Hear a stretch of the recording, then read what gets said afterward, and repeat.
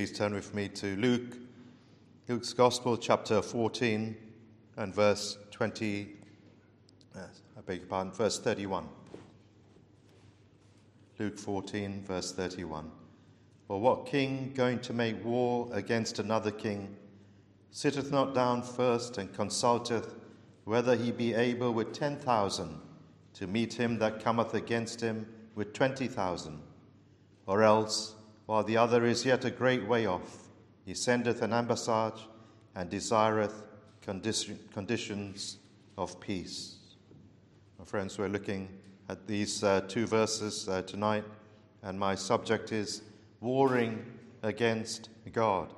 Now, the context really for these verses is about thinking, and the Lord is putting before the great multitudes who are following him that there's a cost in following Christ, and they must think about that before they decide on following him. There's a cost. He must be loved above all. He must be loved above family. He must be loved above even their very own lives. Unless they do so, they cannot be his disciples. And so he's exhorting the crowds. Think about it before you decide on following me. And that's the main thing that's being taught here. But in this second illustration that he uses, the first one, he uses about a tower, and make sure you count the cost before you embark on building, lest you only get halfway in the building and suddenly you run out of money and you realize you haven't got enough and everyone's going to mock you and laugh at you, your half-finished building. Well, that's the first illustration he uses. And then the second one, which is what we're going to look at tonight, about a king going to war, and he's only got 10,000 men, but the king coming against him has got 20. So he should think and consider that it's better to make peace with that king who is coming against him. And we're going to look at it from a slightly different angle, and from the sense of a king being at war rather with God, warring against God. One king going against another king. Man fighting against his maker. Now, no one wants to engage in a war in which they are sure to lose. It would be folly for a person to do so. Before a person goes to war, or a country, they should check their arsenal. They should make sure they've got their weaponry. They would check the military, the strength of their military, and then they would use their intelligence to realize what is the strength of the opposition. What is the strength of our opponents? Can we sustain a war against them? Or is the opponent much too powerful for him? And if the report comes back, oh no, he's got far too much artillery compared to us, he would overpower us in a moment, well, we better not engage in a war. We're not only sure to be defeated, but we're sure to sustain great losses, great harm, great damage will come to our land. We'll have to rebuild our whole cities. We'll have to rebuild our whole infrastructure, because they will so demolish us. It will be foolish for us to engage in such a battle. We better sue for peace.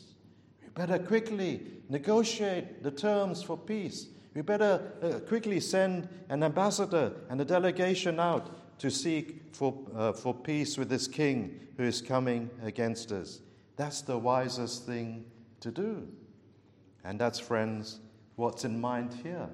That's what we should do. That we should not be fighting. Man shouldn't be fighting against his God. He shouldn't be fighting against his maker. He should be laying down his arms because he cannot win. He's in the battle and he's in warfare against his maker, which he's sure to lose. There's no doubt about it. And he should rather quickly lay down his arms and come surrender to him and seek peace with him before it's too late. So let's think about this issue about being at war with God. Now, you know that there are a number of causes of war. War happens for all different sorts of reasons. Sometimes for territorial gain, wars happen. Sometimes for economic gain, things happen. Sometimes for revenge. People want to get something, somebody's affronted or something. It may even be a very small issue, but they begin a war over it. And oftentimes it's for independence, isn't it? A small region within a country wants to succeed. They want to become independent from the reigning power, to be free, to have its own king. Oh, we don't want to belong anymore to this overruling country.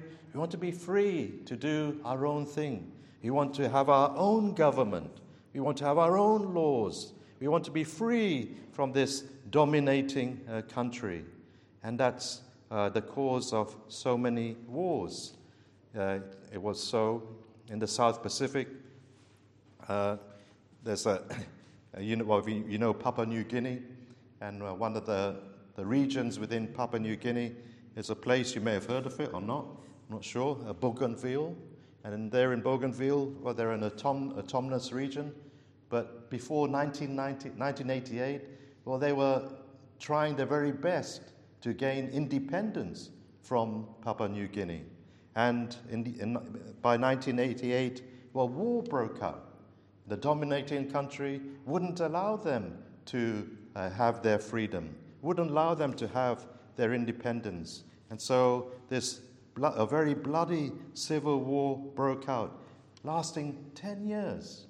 And we see 20 to 20,000 people lost their lives in such a battle, just for independence. It was never resolved. It's still ongoing. At the end of those 10 years, people became so battle-weary that they decided to stop. That was the reason they stopped. But now it's still an ongoing matter there. They're still fighting for independence. And I think that's what's in mind here with these two kings. One provincial king is wanting independence from the main king, from the reigning king, and he wants his freedom from him. And it's a picture, friends, of us, that man wants to be like that. Man in his fallen state, he wants to be independent of his maker. He doesn't want God anymore to reign over him. He wants freedom from God. He doesn't want God to interfere in his life anymore. He doesn't want God's laws. He wants his own laws. He doesn't want God to be his king. He wants to be the king of his life. He wants to determine what he does with his life. He doesn't like God's standards. He wants to separate himself, be free from from the Lord, and have his own way.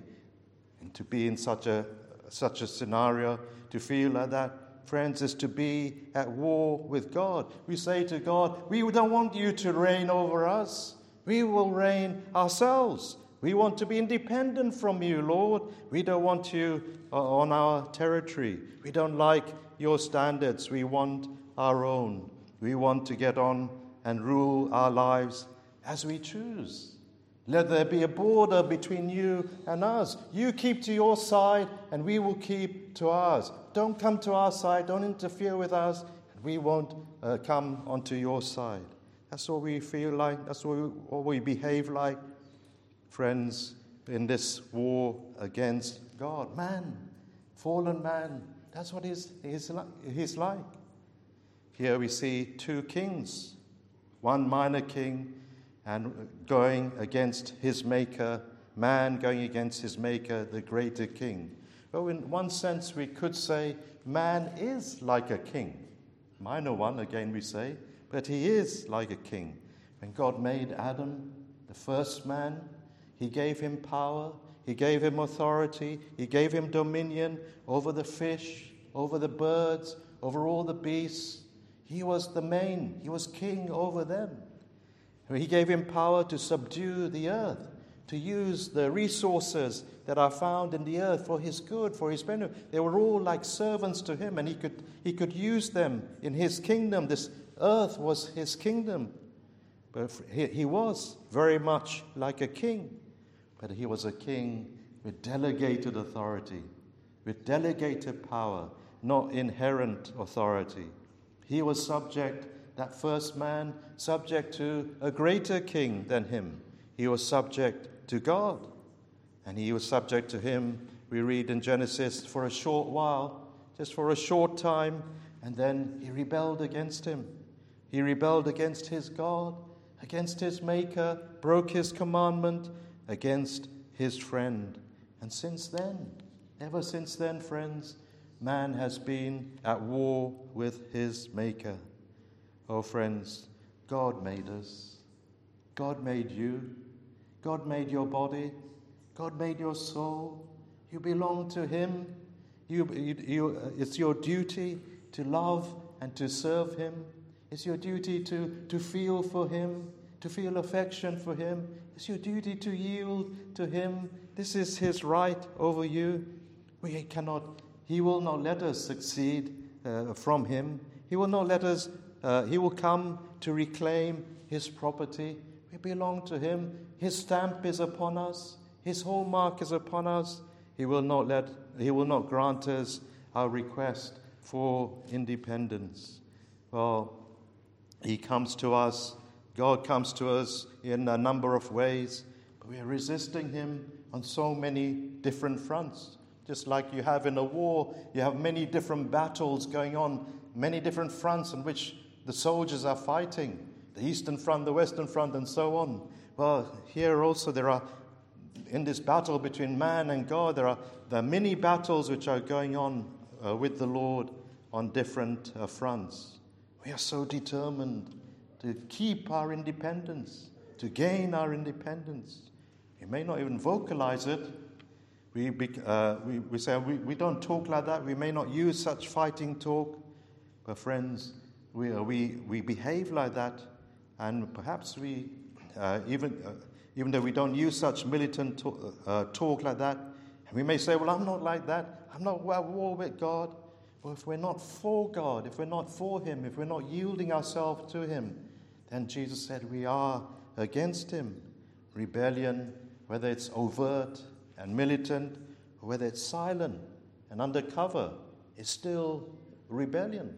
It's still an offense against God. So we fight against God like on so many different fronts.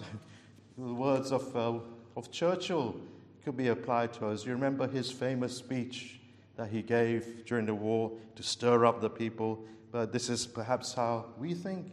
We go on to the end, he said. We shall fight on seas and oceans, and we shall fight with growing confidence and growing strength in the air. We shall fight on the beaches. We shall fight on the landing grounds. We shall fight in the fields and the streets. We shall fight in the hills. We shall never surrender. That was his words, powerful words at the time. Are we like that? Do people speak like that to God? We'll fight you on every front. We'll never surrender to you. We'll never give in to your demands. Oh, friends, let's think about some of these battle fronts. God comes as our creator and as our maker, the one who is entitled to us, to claim us for his own. We reject that claim. I'm not having that claim. I don't believe that claim. I don't believe he has any right over me. And so we cling to evolution, a theory which has so many holes, so many things that you can point a finger which doesn't make sense.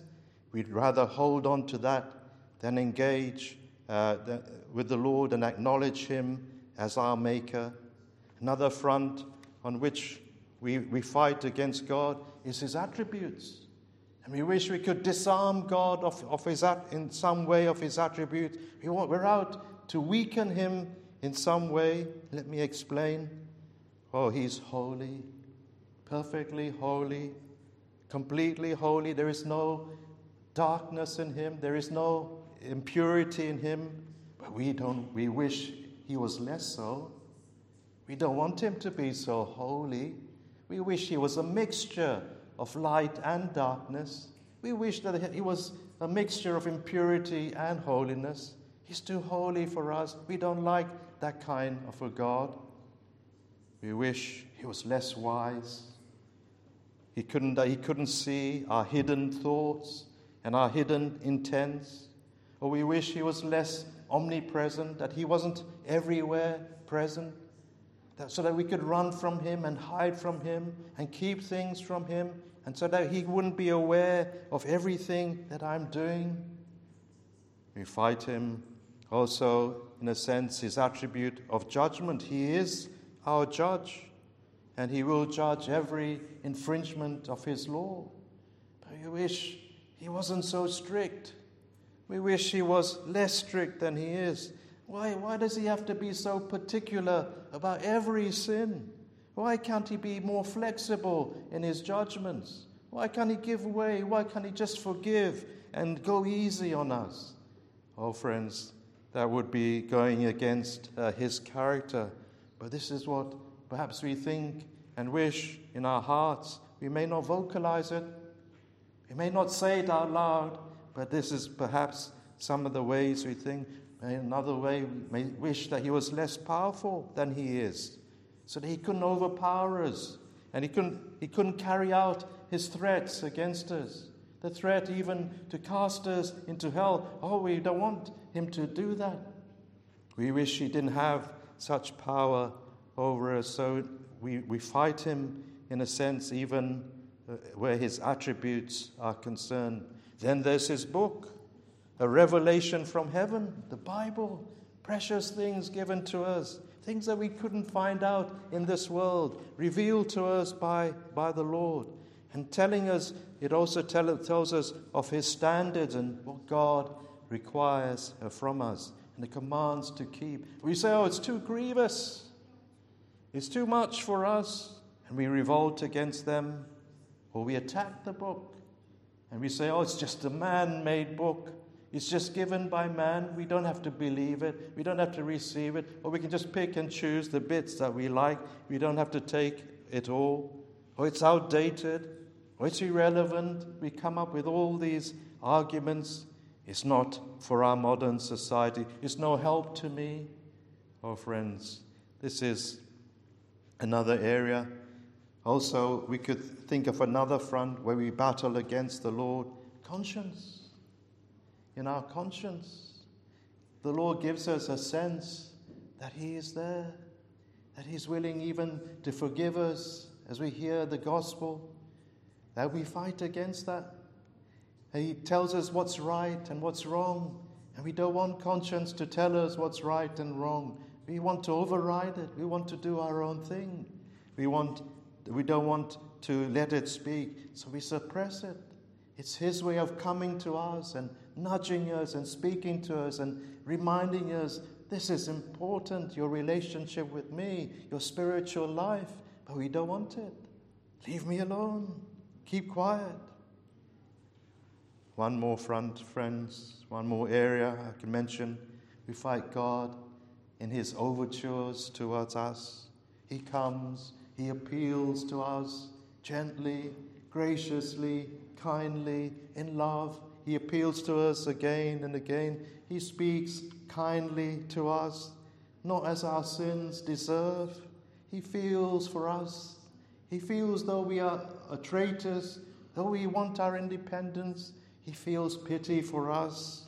And he comes to win us back to himself, to win us by love if he can, to draw us to himself. Though we have treated him so badly, he responds not with anger, but with gentle entreaties. Come, don't be so foolish to act in this way.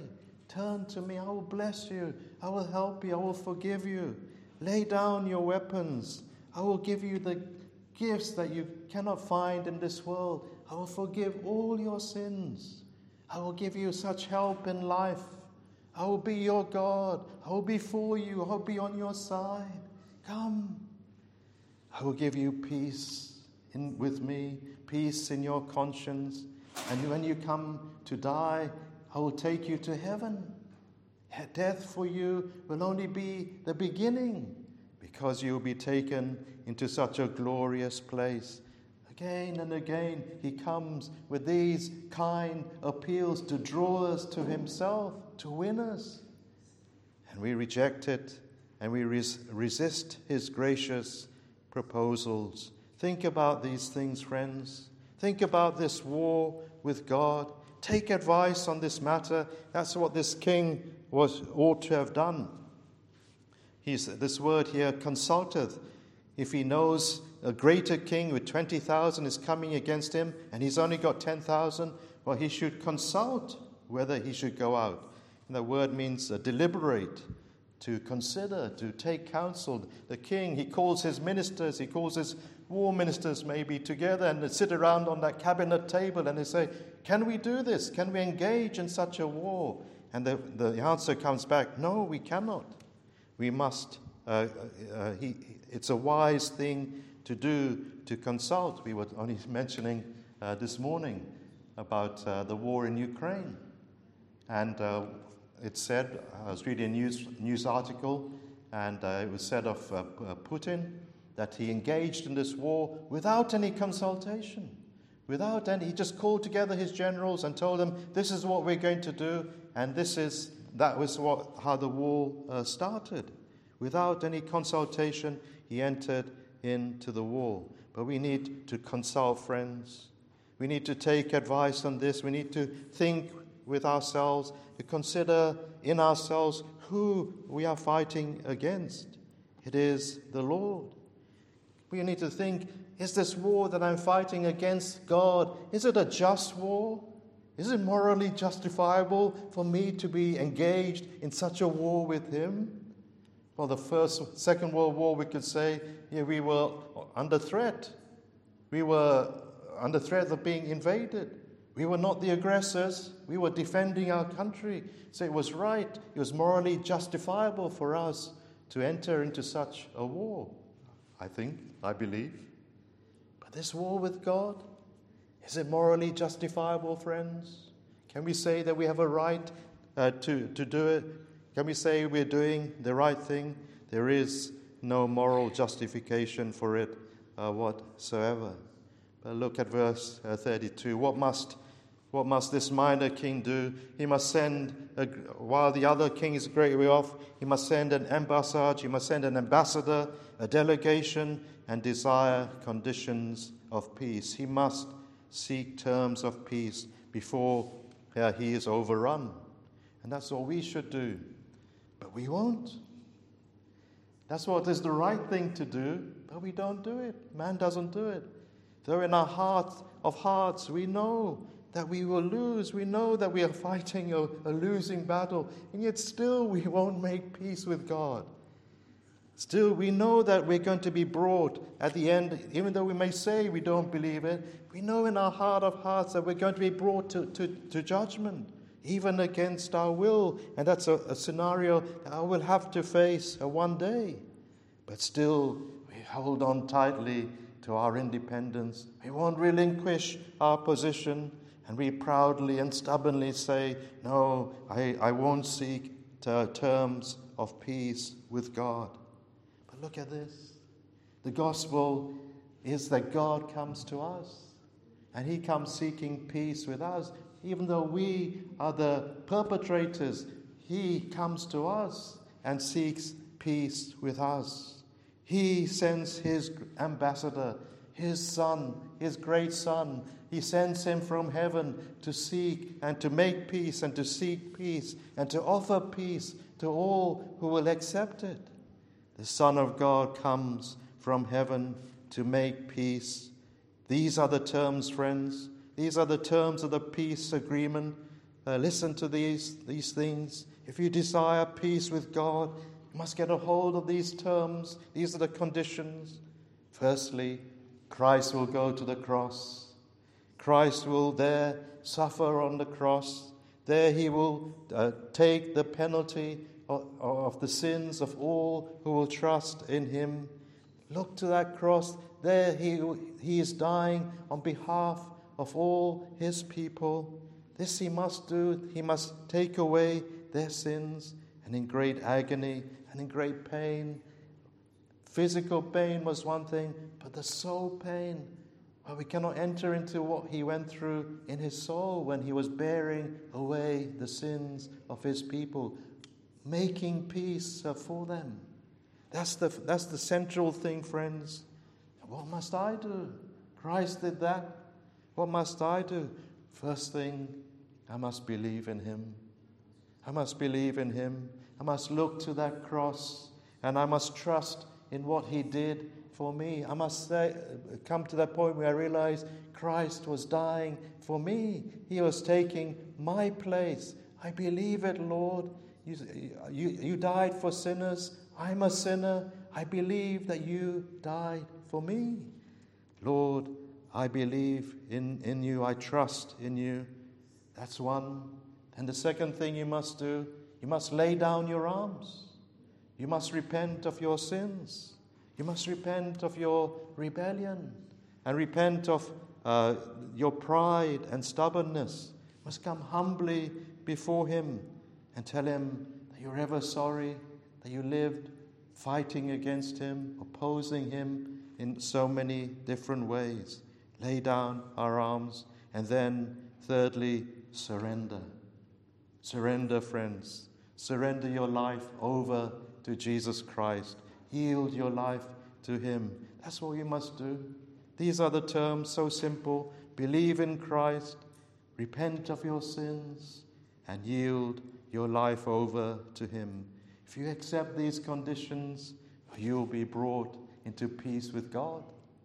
You will be brought into favor with God. He will no longer be angry with you. Your judgment will be removed because Christ has borne it away. You will no longer be at war with him. Will I have to make any reparations? Is there a levy placed upon me because of the way that I've lived? No, nothing. All you have to do is what I've mentioned already. But that's the only requirement he asks from you. But no, you look at this even more. He will bless you with so many spiritual benefits and blessings. You come to him, you give your life to him, you trust in Christ.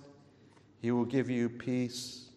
He will accept you into his family. You'll be his son, his daughter. You will enjoy friendship with him. He will be your best friend in life. He will undertake to help you in life, in all your troubles. Now that you are on his side, in your troubles, he will say, I am on your side. I am with you. I will be with you through all life's difficulties. Whatever you're going through, I will be with you. He will answer your prayers.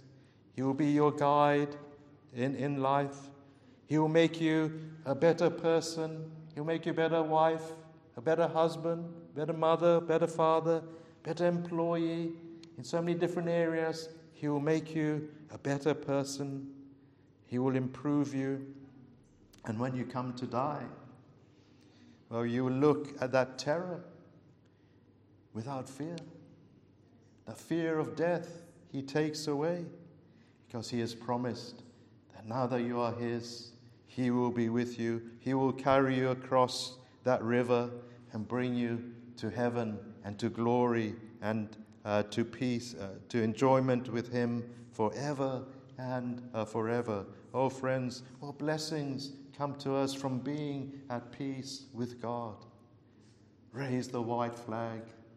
Raise the white flag, friends. If you haven't done so, surrender to the Lord now. Come to him. See how wonderful he is. It's a good thing to be under his reign. Oh, why would we want to we don't know about tomorrow. We don't know how to handle things. We're so limited in our wisdom and in our knowledge and our ability even to manage our own lives. We need God who knows all things, who is all powerful, who is all kind, to place ourselves under his hands, under his authority.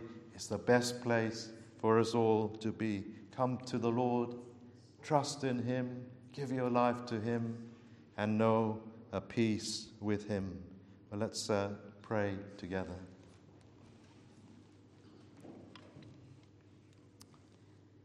Oh God, our gracious Heavenly Father, how we thank thee that thou dost come to us and appeal to us undeserving as we are, to be right with thee, to be at peace with thee.